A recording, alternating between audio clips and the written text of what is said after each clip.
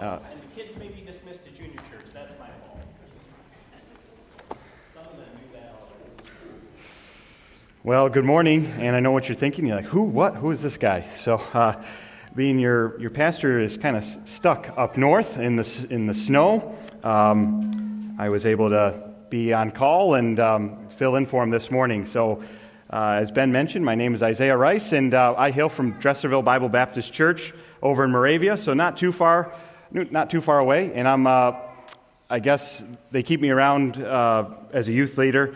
And haven't kicked me out yet there, and teach Sunday school, mow the lawn, a few things like that, and occasionally fill the pulpit for folks and for pastors in churches without pastors. So it's a pleasure to be here and an honor to share God's Word with you this morning. We're going to be in Acts 27, if you want to turn there, and the title this morning is Principles for Surviving the Storm, Getting Through the Storms of Life. Even though we've gotten snow, I wouldn't say this is exactly a storm, but we're going to experience some before the winter's out. And a few things I've learned about Acts. Just finished up teaching through the summer, the last 2 summers, adult Sunday school through Acts. And I've only made it through 2/3 of the book. But one thing that's stuck out to me is these are a lot of heroes I've made from the book of Acts. I mean, we think about Peter in the start of the book, and of course Paul with the second 2/3 of the book. They're the main figures, but even small figures. We think of Barnabas, the encourager, the great encourager. He's part of the book. We think of Silas. He's part of the book, and he's a great encourager. And in small little characters, Aristarchus we meet in the book, and we know that he gets saved in Thessalonica, and he follows Paul throughout his days traveling. The same can be said with Aquila and Priscilla. Little bit characters in the book of Acts, and they've all caught my attention, and I've really enjoyed that book. I haven't taught through this, but I have come up with a sermon from Acts 27, and the sermon, because we really have to tell a story before we can get to the meat of the matter. So this morning it's going to be kind of telling you the story, refreshing all of our memories from Acts 27 and get the context, and then the last part of it will be telling you the principles from this. And really what we're doing is we're watching and learning. So if you're anything like me, I learn best when someone says, watch how I do this and follow. I mean, you can tell me how to do it. You can allow me to read how to attack a project. But I'm best when I can find somebody and mimic them.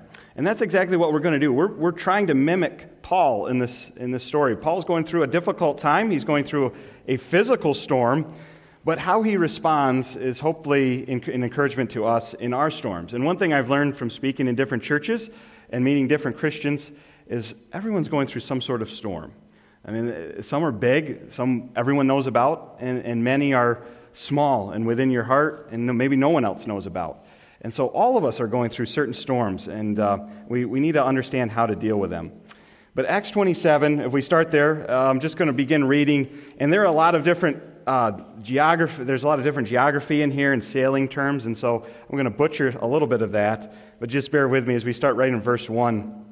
It says this, "And when it was decided that we should sail to Italy, they delivered Paul and some other prisoners to one named Julius, a centurion of the Augustan regiment. So entering a ship of the Adramyttium, we put to sea, meaning to sail along the coast of Asia. Aristarchus, a Macedonian of Thessalonica, was with us. And the next day we landed at Sidon. And Julius treated Paul kindly and gave him liberty to go to his friends and receive care. When we had put to sea from there, we sailed under the shelter of Cyprus, because the winds were contrary. And when we had sailed over the sea, which is off Sicilia and Pamphylia, we came to Myra, a city of Lycia. There the centurion found an Alexandrian ship sailing to Italy, and he put us on board. When we had sailed slowly many days and arrived with difficulty off Cnidus, the wind not permitting us to proceed, we sailed under the shelter of Crete off Salmone. Passing it with difficulty, we came to a place called Fair Havens, near the city of Lasea." So the first part of this story gives us a little bit of what's happening, and of course, Paul is just given a little bit of a defense before Festus and Herod Agrippa, and of course, that's the famous passage where Herod Agrippa says, "You have almost convinced me to be a Christian," and we might have let you go if you had appealed to take your case to Caesar. So Paul is getting ready to sail from essentially Caesarea over in the area of Israel all the way across to Rome. And remember, he's still a prisoner. He's not a free man, so he's put under the custody of Julius, a centurion. And Julius is going to be in charge of taking Paul, along with other prisoners, to Rome. And so a few things we know. Luke is a firsthand a witness to this situation. Notice it says that in verse 1, it was decided that we should sail to Italy. Very funny. Luke, throughout, he writes all of the entirety of Acts. Sometimes he talks about they, and sometimes he talks about we. Sometimes he's a firsthand witness. Sometimes he's not. But in this case, he's on board and he's with Paul. An ancient writer, Thomas Walker, said of this passage, "No such detailed record of the working of an ancient ship in the whole of classical literature is recorded quite like this." It's kind of interesting as I study this that Luke, when he writes this, a lot of people in the past have gone through, well, was Luke really there? And Thomas Walker and others were fascinated with the ancient workings of ships. And they said, if a sailor had written this, they would have included a lot more details to what had gone on. But if Luke wasn't there, he couldn't have given the exact details of a landlubber, is what a lot of them would be called, right? Luke was not a sailor, so he records things that are very specific, but not the way a sailor would record them. And I found that was interesting. We notice the kindness of Julius throughout this passage. He's the fourth centurion that's mentioned in Scripture. And all four centurions are mentioned in a positive light, of having some sort of faith, some sort of belief. We find one of the first Gentile converts in Acts was a centurion, Cornelius. And then we see something that's familiar if you've flown in this country. You don't just get on a direct ship going right to Rome. You have connecting ships. And so it finds they get on a ship here that's called of the Adramyttium, which would be a smaller ship. So we would understand this. If we're flying to California or we're flying to Alaska, we might fly out of Syracuse on a smaller plane, go to a larger airport, and get on a bigger plane where everyone's being funneled to and filtered to, and then we go to our eventual destination. And that's the same way they ran things in the olden times, only they weren't flying, they were on ships. So we find the second ship that they board is an Alexandrian ship, would have come out of Alexandria in Egypt, be hauling a lot of grain and supplying all the food needs for Rome year-round. So they get on this second ship, and verse 7 says, "When we had sailed slowly many days, arriving with difficulty off Cnidus, the wind not permitting us to proceed, we sailed under the shelter of Crete off Salmone. Passing it with difficulty, we came to a place called Fair Havens near the city of Lasea." So the wind has just not been in their favor. It's slow going. So they're on this big ship, this big freighter, but it's slow going. So let's continue the story in verses 9 through 12. "Now when much time had been spent, and the sailing was now dangerous because of the feast was already over, or the fast, I should say, that's the Day of Atonement. Paul advised them, saying, 'Men, I perceive that this voyage will end with disaster and much loss, not only of the cargo and the ship, but also our lives. Nevertheless, the centurion was more persuaded by the helmsman and the owner of the ship than by the things spoken by Paul. And because the harbor was not suitable to winter in, the majority advised to set sail from there also, if by any means they could reach Phoenix, a harbor of Crete opening towards the southwest and northwest, and winter there.'" So there's, again, a lot of nautical terms in there, but essentially they've landed this big freighter hauling grain in Fair Havens. And the idea is, okay, the Day of Atonement is past. That's October 5th. So we know this, living in the climate we do. If you have a major construction project, something you're going to do outside, you understand that if you've made it to Thanksgiving, it's probably not the best time to start. You might as well wait. If you have a big camping trip that didn't happen through the summer, no sense taking it now. You wait till spring. And it's the same part here. They've made it to Fair Havens, and the idea is the winds are bad. We're fighting the winds, and the weather's only going to get worse. So maybe we should stay in Fair Havens. But Fair Havens was an open port. It was open to bad weather. It wasn't a good place to stay in winter. And so there's a decision going on. So Paul says, men, I perceive that this voyage will end with disaster and much loss, not only of the cargo and ship, but also our lives. So Paul gives his 2 cents, but it says here, Julius was more persuaded by the helmsman and the owner of the ship. So the captain and the owner, they convinced Julius that, you know what, we have Phoenix, which is only 40 miles away. It's not that far, 40 miles away. I think we can make it. And so they continue on. Fair Havens, we mentioned that, was not a good spot to winter. They're going to try to make it to Phoenix. So let's see if they do. Verse 13, when the south wind blew softly, supposing that they had obtained their desire, putting out to sea, they sailed close by Crete. That's just a funny way of saying they wake up one morning, the wind is going the direction they want to go, and they say, this is our day. We can make it. 40 miles you could do in a day. It was a long day, but you could do it. So they said, this is the day, let's go. We can make it. We sail right along Crete. We'll make it to Phoenix. Verse 14, but not long after, a tempestuous headwind arose called Euroclydon. So when the ship was caught and could not head into the wind, we let her drive. And running under the shelter of an island called Clauda, we secured the skiff with difficulty. When they had taken it on board, they used cables to undergird the ship, fearing they should run aground on the Syrtis sands. They struck sail and were so driven. And because we were exceedingly tempest-tossed, the next day they lightened the ship. On the 3rd day we threw the ship's tackle overboard with our own hands. Now when neither sun nor stars appeared for many days, and no small tempest beat on us, all hope that we should be saved was finally given up. So we see what happens is they start out, this is a nice day, and then all of a sudden the weather changes like that. They have this, I'm not sure how it's translated in your Bible, New King James calls it Euroclydon. Quite literally, that's a nor'easter. That's what that means, a nor'easter, and we're familiar with that. They get caught in a nor'easter, a fall nor'easter, and they can't control their ship anymore. I thought of this, just a little bit of personal application of this. You know this, our worst days in our lives, when most of the time when we wake up that morning, we don't know it's going to be our worst day. Tragedy strikes like that, doesn't it? Very quickly.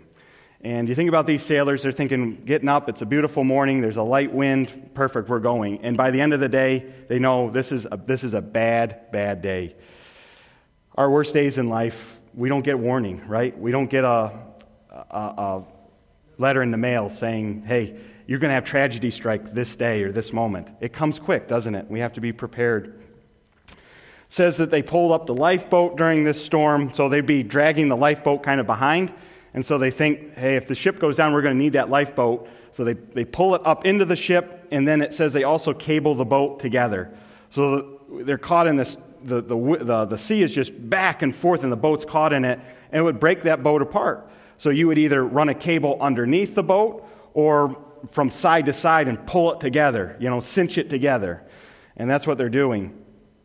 And it's getting bad enough, it tells about they're lightening the load. So it says verses 18 and 19 describe that. The 3rd day, the ship's tackle, they throwing it over with their own hands.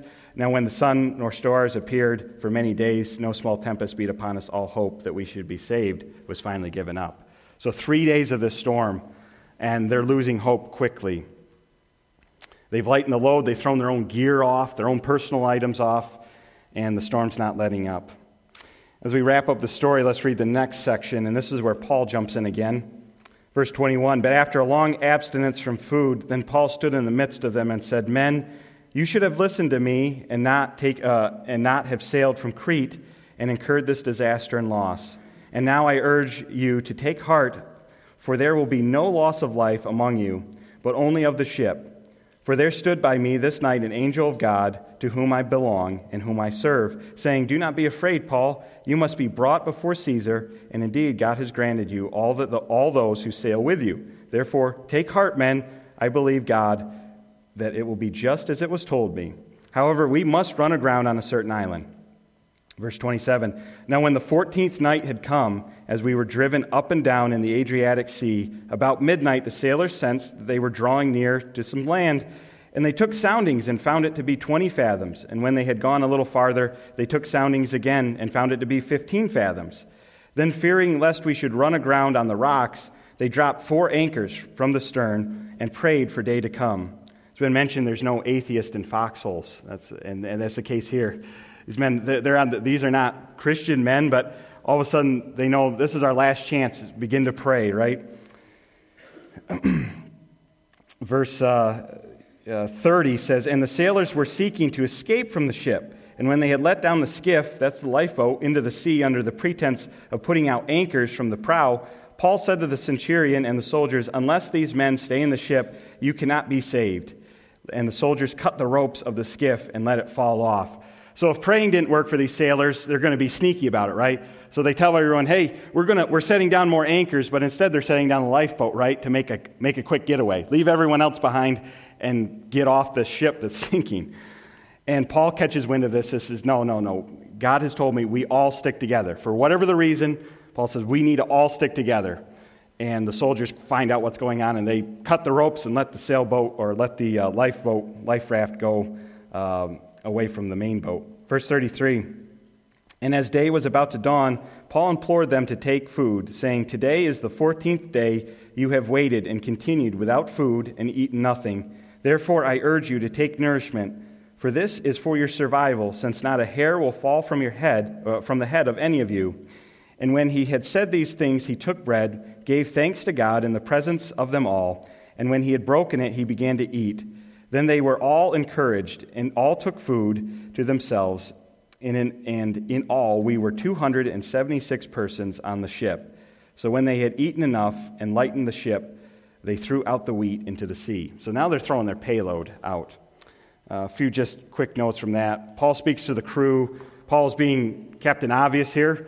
He says, "You guys, you should have listened to me. We wouldn't have run aground. We wouldn't be wrecked here." But he moves on. We notice it's 14 days this is going on. 14 days these men have not eaten. And this is a drastic situation.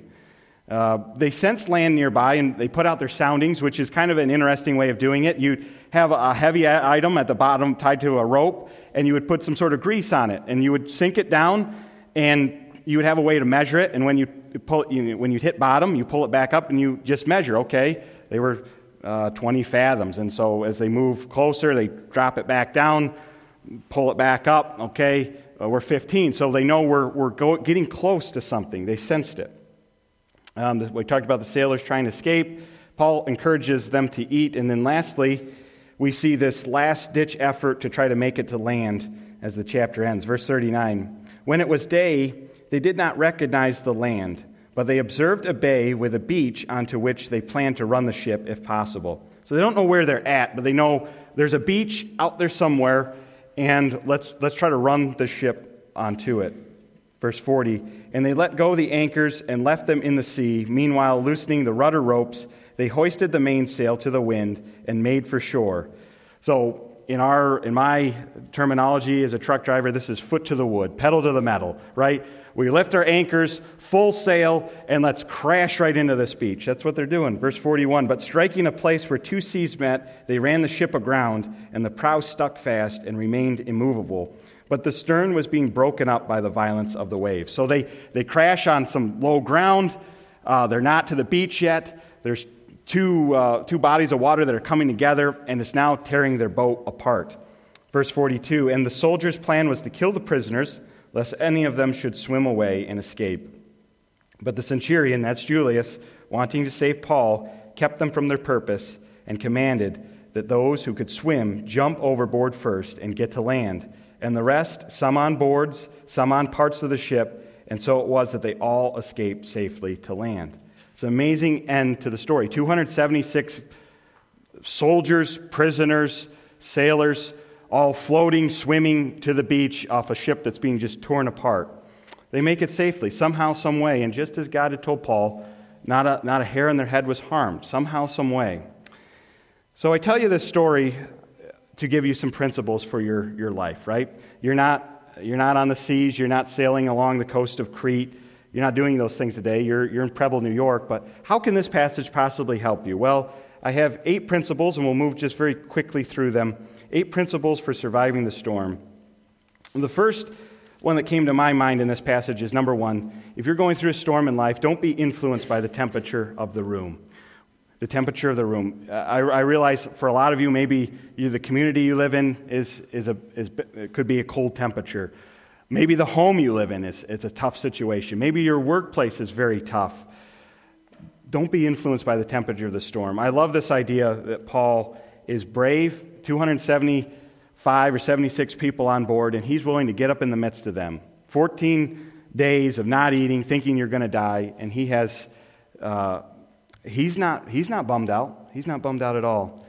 I often think of the old radio show Adventures in Odyssey, and how it fascinated me as a kid. They had this imagination station, and it was an item. It was like a time machine. You got in it, and it would transport the young people on the show to all sorts of different periods of time and history, and I loved it. This situation right here, Acts 27, the first part of it, would not be a place you would want to go in the imagination station. It wouldn't. I mean, you're on board a ship, and people are not eating. People have thrown all their personal gear overboard. Now they've thrown all their cargo overboard, which means their long payday for 3 months' work is gone. They're not getting that. These guys are bummed out. These guys are thinking they're going to die. This would not be a place that you would want to be like, yes, that would be an awesome place to see and witness. Absolutely not. I mean, we know how the story ends, but you're thinking this is death, and this is not an easy death. This is a slow, bad death at sea. And Paul was not influenced by that. You have a bad workplace, home life, don't let that be an excuse. Don't let that bother you. Pastor Tim Keller was talking a little bit about how bitterness develops in an interview I listened to. And he said a few things. We can get bitter and we can be influenced by the temperature of the room, those around us, when people say, I don't agree with you. You're too cheery or whatever. We can have two attitudes and both lead to bitterness. We can say, well, I don't care. I mean, imagine Paul starts, you guys should have listened to me. So there's two usually natural human responses. Is, I don't care what you think. Paul can be like, I don't care if you guys all die, you should have listened to me, right? He could have that opinion. He could also have the other opinion of, I don't respect you guys didn't listen to me, and so I hope you deserve this. You get what you deserve. Paul didn't do that. Paul, again, turned back to them, and we're going to talk more about how he cared for these people. Matthew 5:16 says this, let your light so shine before men that they may see your good works and glorify yourself. No, that's not how that ends. Glorify your Father in heaven. That's why our light shines.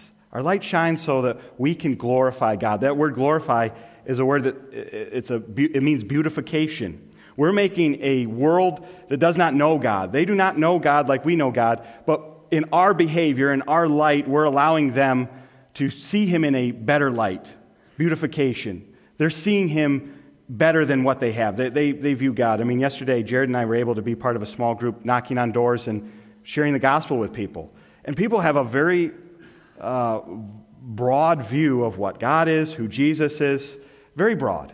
And so hopefully our light in your workplace, in your community, helps glorify God. To the ones that are unbelievers, the ones that don't know Him well, they look at you and say, you know what? They're a Christian. God must not be this terrible person. Jesus Christ maybe was real. Maybe He was the Son of God. And that's what our actions do. And so don't be influenced by the temperature of the room, no matter how bad it is in your life. Number 2, remember who you belong to and who you serve. I love this in verse 23. Paul says this, and giving his little address to these sailors and soldiers, he says this, for there stood by me this night an angel of God to whom I belong, number 1, and whom I serve. I love that. I study that a little bit. There's this idea of I am His child. I am not here to just, I am here to work for Him on earth. That's the idea of serving. The word there he uses for service is a very general, it's an employee, it's a slave. He says, I serve this God. Just like you soldiers, you're serving Caesar. You sailors, you have a captain, you have an owner of the ship. I have someone I serve, and it's God. All right? And I don't just serve Him, but I belong to Him. And this word belong really stuck out to me. What does it mean to belong to God? What does it mean to belong to God? This may not be the best analogy I have for this, but I live 5 minutes from where I grew up. My parents, I bought a house 5 minutes from where I grew up, but I no longer live in the home that my parents do and where I grew up. And I have many friends and neighbors that say, Isaiah, if you ever need a tool, you come right to my garage and get it. Or if you ever need to borrow my tractor or my skid steer, you just come and you get it. Or if you ever need a meal, you're welcome to come to my house. And even if we're not here, you open the fridge and you treat our house as your house. And, that's just still, as kind as they are, it's still just not natural to come to someone else's house and borrow their tool or to eat something out of the refrigerator when they're not there, even though they've welcomed me to do it. But when I stop into my parents' house, where I grew up and where my family is, there's in essence, even though I don't live there anymore, I still belong there. I'm meant to be there. I'm opening the refrigerator. I'm drinking my dad's chocolate milk. I'm there. And I the other day, it was last Sunday, I stopped by and my mom says, "What do you want? You want anything to eat?" And I said, "Yeah, I want 2 grilled cheese sandwiches." And she said, "Wow, that's fancy." And I said, "That's what I'd like." And she said, "I'd be glad to make them for you."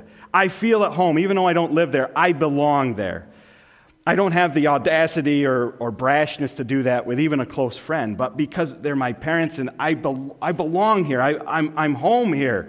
And that's what our relationship should be like towards God, is that I belong to Him. I am Him. No matter if I'm preaching the gospel in Berea or Athens or Thessalonica, or I'm in a jail in Rome, or I'm on a ship that's about to sink, I belong to Him. And this situation is it's not unawares to God. He is right here with us, and I belong to Him. And that's a powerful thought. And I've had a pastor who used to drive this home. Believers need to believe and belong. You need to have a church home, and you need to know that you belong to your Heavenly Father. Number 3, in our storms, we need to do this: believe God's Word and trust that He will do as He says. Verse 25, Paul says this: "Therefore take heart, men, for I believe God that it will be just as it was told me." Simple faith, right? We have such words in Scripture that are laid out in front of us, and I often think this: do I actually believe this? Oh, I know this, but do I actually believe it? And then does that belief actually have any sort of bearing on my life? Paul says this quite simply. He says, I believe God's Word. I believe He's going to do everything He told me. That angel was here with me. The angel said, we're all going to be fine. We're all going to be fine. No one's going to be harmed. I believe it. Right? If you're thinking 14 days without food, we've thrown all our cargo overboard, we don't even know where we're at. Come on. Come on, Paul.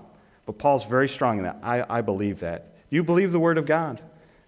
One of the most famous verses in the Bible, Romans 8:28, says this: "And we think." No, it doesn't say that. "And we hope."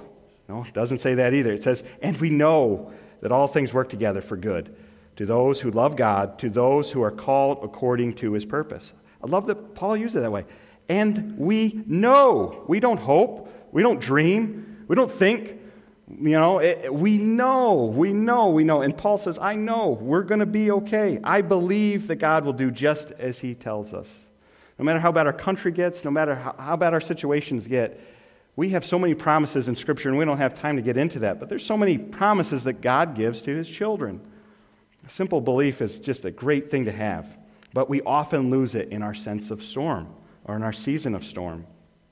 Number 4, in our storm, we need to be concerned with the needs of others. Be concerned with the needs of others. Verse 33 says this: "And as the day was about to dawn, Paul implored them to all take food, saying, 'Today is the 14th day you have waited and continued without food and eaten nothing.'"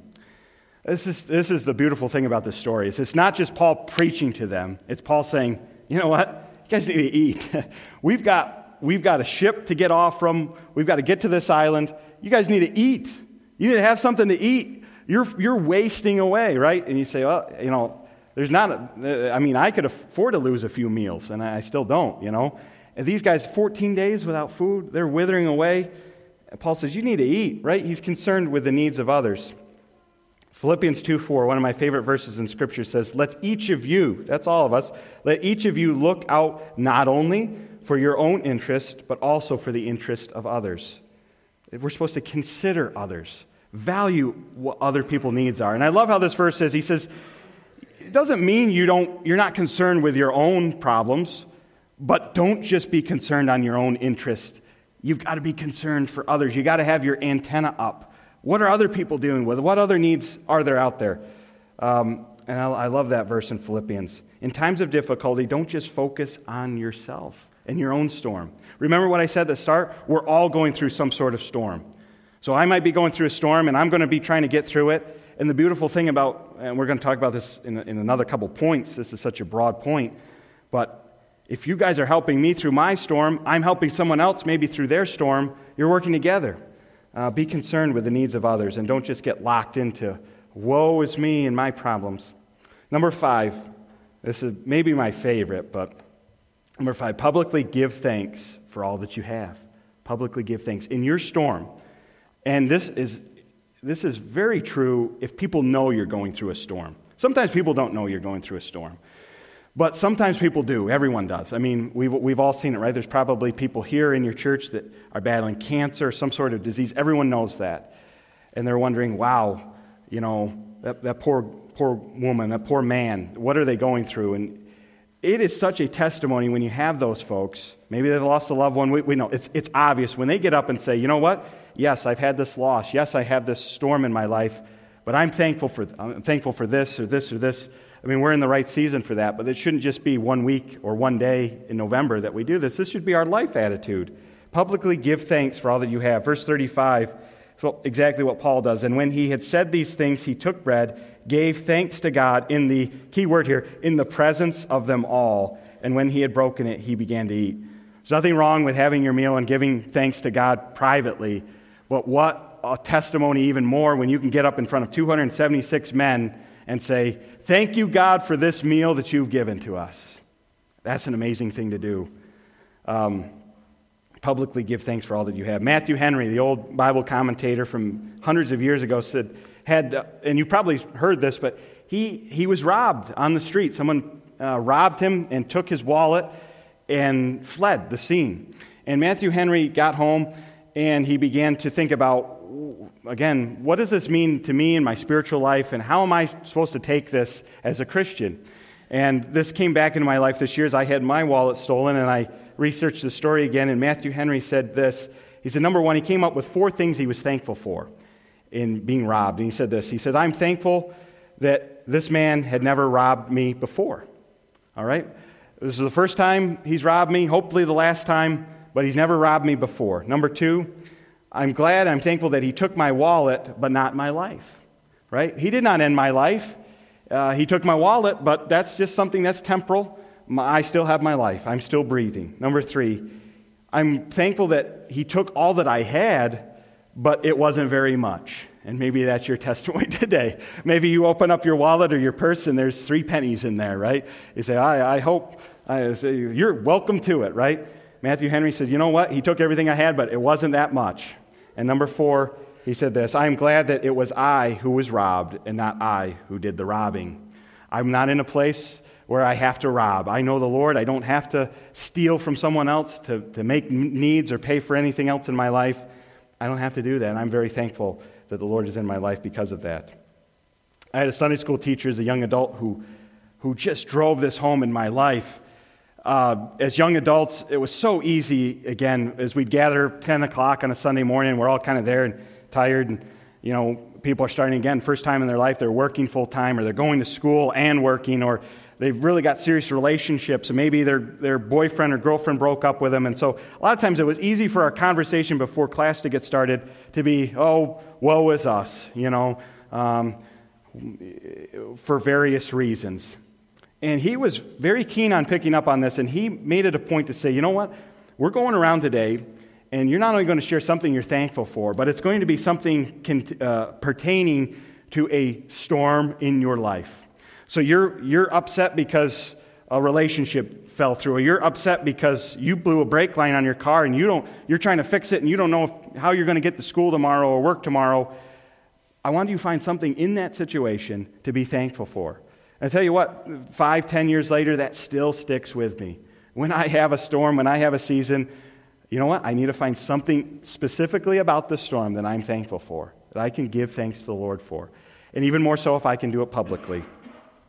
Number 6. Well, lastly, we know this verse. 1 Thessalonians 5:18 says, in everything give thanks, for this is the will of God in Christ Jesus for you. Again, there's not a young adult out there that doesn't want to know the will of God. Right? What's the will of God in my life? Well, here's the will of God. In everything, give thanks. That's the will of God. That's the beautiful thing about the will of God. It's not this mysterious thing. A lot of it's very specific. God says, you know what's the will of God? That you give thanks in every season of life. Number 6, encourage those who are distressed. Encourage those who are distressed. Verse 22, 25, 36, Paul uses a specific phrase here. Verse 22 says, and now I urge you to take heart. Verse 25, therefore take heart. Verse 36, then they were all encouraged and also took food for themselves. Encourage those who are distressed. In your seasons, maybe you can have a bond. Maybe you're going through something that someone else is going through. Or maybe you've been through something that someone else is going through. That's so important in our life. Encourage those who are distressed in our times. Take heart, that's a phrase that's only used one other time in the original, in the Greek. It's only used one other time in Scripture. It's found in James 5:13. And it simply means to be of good cheer. It's really, we're heading into the Christmas season. That's the term. Be happy, be of good cheer. That's what Paul is telling these hardened soldiers and these sailors. They're thinking they're going to die. He says literally, be merry. It's Christmas time. He's not really saying that, but that's the same word we would use. Be happy, be glad, right? That's what he's saying. And we need to encourage those who are distressed. He wants them to have high morale. Ecclesiastes from the Old Testament says in chapter 4, verses 9 and 10, 2 are better than 1 because they have a good reward for their labor. Verse 10, for if they fall, one will lift up his companion. But woe to him who is alone when he falls, for he has no one to help him up. I was reminded of this yesterday. You know, you visit, you never know who's going to come to the door when you knock on it. And one of the things that the pastor that organized this was encouraging us, he said, you know, holidays can be a very lonely time for people. You know, maybe family's moved away. Maybe family has passed away. Maybe the person never really has had a family, right? There's a lot of situations, and we all think, you know, well, Christmas, Thanksgiving, that's great, but there's a lot of people that spend it by themselves or working or isolated. And I just was reading this verse last night, you know, woe to him who is by himself, for if he falls, for if he's alone when he falls, he has no one to help him up, to lift him up. Hopefully you can be that person. You can find that person to encourage that's distressed. Number 7, do not take our cues from unbelievers. Do not take our cues from unbelievers. There's twice in this situation where Paul and Julius kind of step in and stop what's happening. So Paul has, again, he's addressed them and said, you know, we all stick together, God's going to deliver us. But both the soldiers and the sailors represent a part of the world and the culture that aren't saved. They aren't believers. They've heard, and they've come up with a better scenario to get out of this storm. Number 1, what was the sailors' after they've made their foxhole prayer, what was the sailors' mode for escape? We're going to sneak out on the lifeboat. We're telling everybody that we're going to just drop anchors, but we're getting on the lifeboat and we're leaving. And that was ex-nade.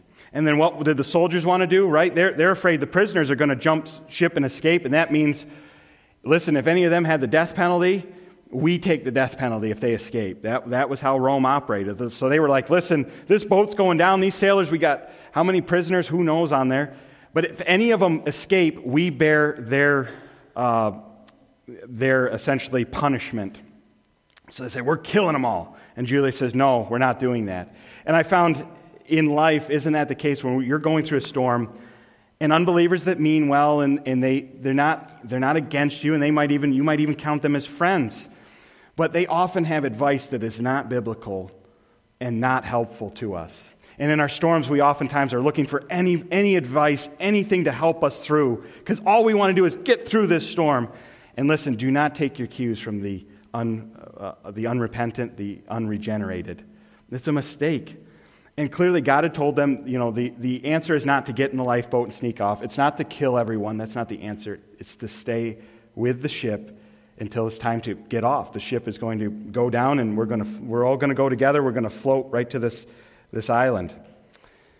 In the midst of our storm, we must not follow unbelievers into a shortcut. When we take our lead from unregenerated people, we live by default in a place that's opposite God's plan for us.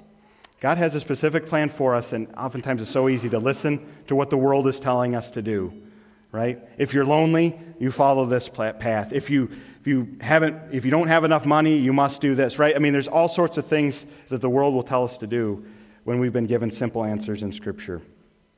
And then lastly, the last principle is live in and be satisfied with God's bestowment of grace, His daily bestowment of grace.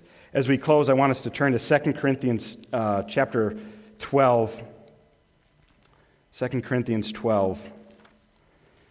And Paul sums up a little bit of his life, his kind of adventures in ministry. And, I mean, there's a lot of themes to this, but he gives us just an amazing account of some of the things he's been through in life and why God has allowed him to go through so many storms. And it's not just times of shipwreck, as we're going to read. Actually, if you back up to chapter 11, verse 22 says this, "Are they Hebrews? So am I. Are they Israelites? So am I. Are they the seed of Abraham? So am I. Are they ministers of Christ? I speak as a fool. I am more. In labors more abundant, in stripes above measure, in prisons more frequently, in deaths often. From the Jews 5 times I received 40 stripes minus 1. So this guy's, he's been whipped a lot. Verse 25, 3 times I was beaten with rods. Once I was stoned. 3 times I was shipwrecked. A night and a day I have been in the deep. In journeys often, in perils of water, in perils of robbers, in perils of my own countrymen, in perils of the Gentiles, in perils of the city, in perils in the wilderness, in perils in the sea, in perils among false brethren, in weariness and toil, in sleeplessness often, in hunger and thirst, in fastings often, in cold and nakedness, besides the other things, what comes upon me daily, my deep concern for all the churches. Who is weak and I am not weak? Who is made to stumble and I do not burn with indignation? I mean, just it's amazing what Paul went through in his life. I mean, we think, man, woe is me. Somebody slammed the door in my face. I'm just trying to wish him Merry Christmas and a Happy Thanksgiving and tell him there's hope. I mean, Paul went through way more. I mean, whatever you want, times 1,000 of that, right? And he kind of gets to the point in chapter 12, verse 9. He's saying, he's quoting what Jesus says to him. And Jesus, or he said to me, my grace is sufficient for you. My strength is made perfect in weakness. In Paul's weakness, right? All these things certainly make him weak. Sleeplessness, tiredness, you don't have enough clothes, it's cold, you're beaten up, you're bearing scars, all those things, they all make us weak. None of us would want any of those things in our life. But Jesus said, my grace is sufficient for you, and my strength is made perfect in weakness. Therefore, most gladly, I will rather boast in my infirmities, that the power of Christ may rest upon me. Therefore, I take pleasures in infirmities, in reproaches, in needs, in persecutions, in distresses, for Christ's sake, for when I am weak, then I am strong. Paul says, I've learned to welcome all these things, all these negative things into my life. Why? Because Christ's power, Christ's grace rests on me when I'm in this state. And that's when the work of God gets done in my life. That's an amazing thought. I'm not there. I don't know about you. I'm not there. I'm not comfortable to welcome that upon my life as Paul did. But in reading this and meditating on this, my hope and my prayer is we get one step closer to accepting that. That storm in your life, allow God's power and His grace to rest on your life in that case and bear through it and bear under and in His grace. We're going to close my message in a word of prayer briefly, and then I believe there's one more song as we close. Dear Heavenly Father, I thank you for giving an opportunity to hopefully encourage folks through difficult times and encourage myself through difficult times. And certainly there's many different seasons that come upon us. We have certainly much to be thankful for and blessed, and certainly there's many parts of our life that we would say, you know what, the Lord has given us so much more than we deserve. But there are times where maybe we haven't given up to you the idea that, you know what, your will for my life may be to show the world and Christians alike how to go through a very difficult public situation. Or maybe there's hurts and things that we just can't get past and we're not willing to forgive people and move on. Lord, I pray that we would be working in our own hearts this morning and this afternoon to make that right and to move on under the power and the grace that you give us daily to allow us to make it through each and every day. And in Christ's name we do pray. Amen.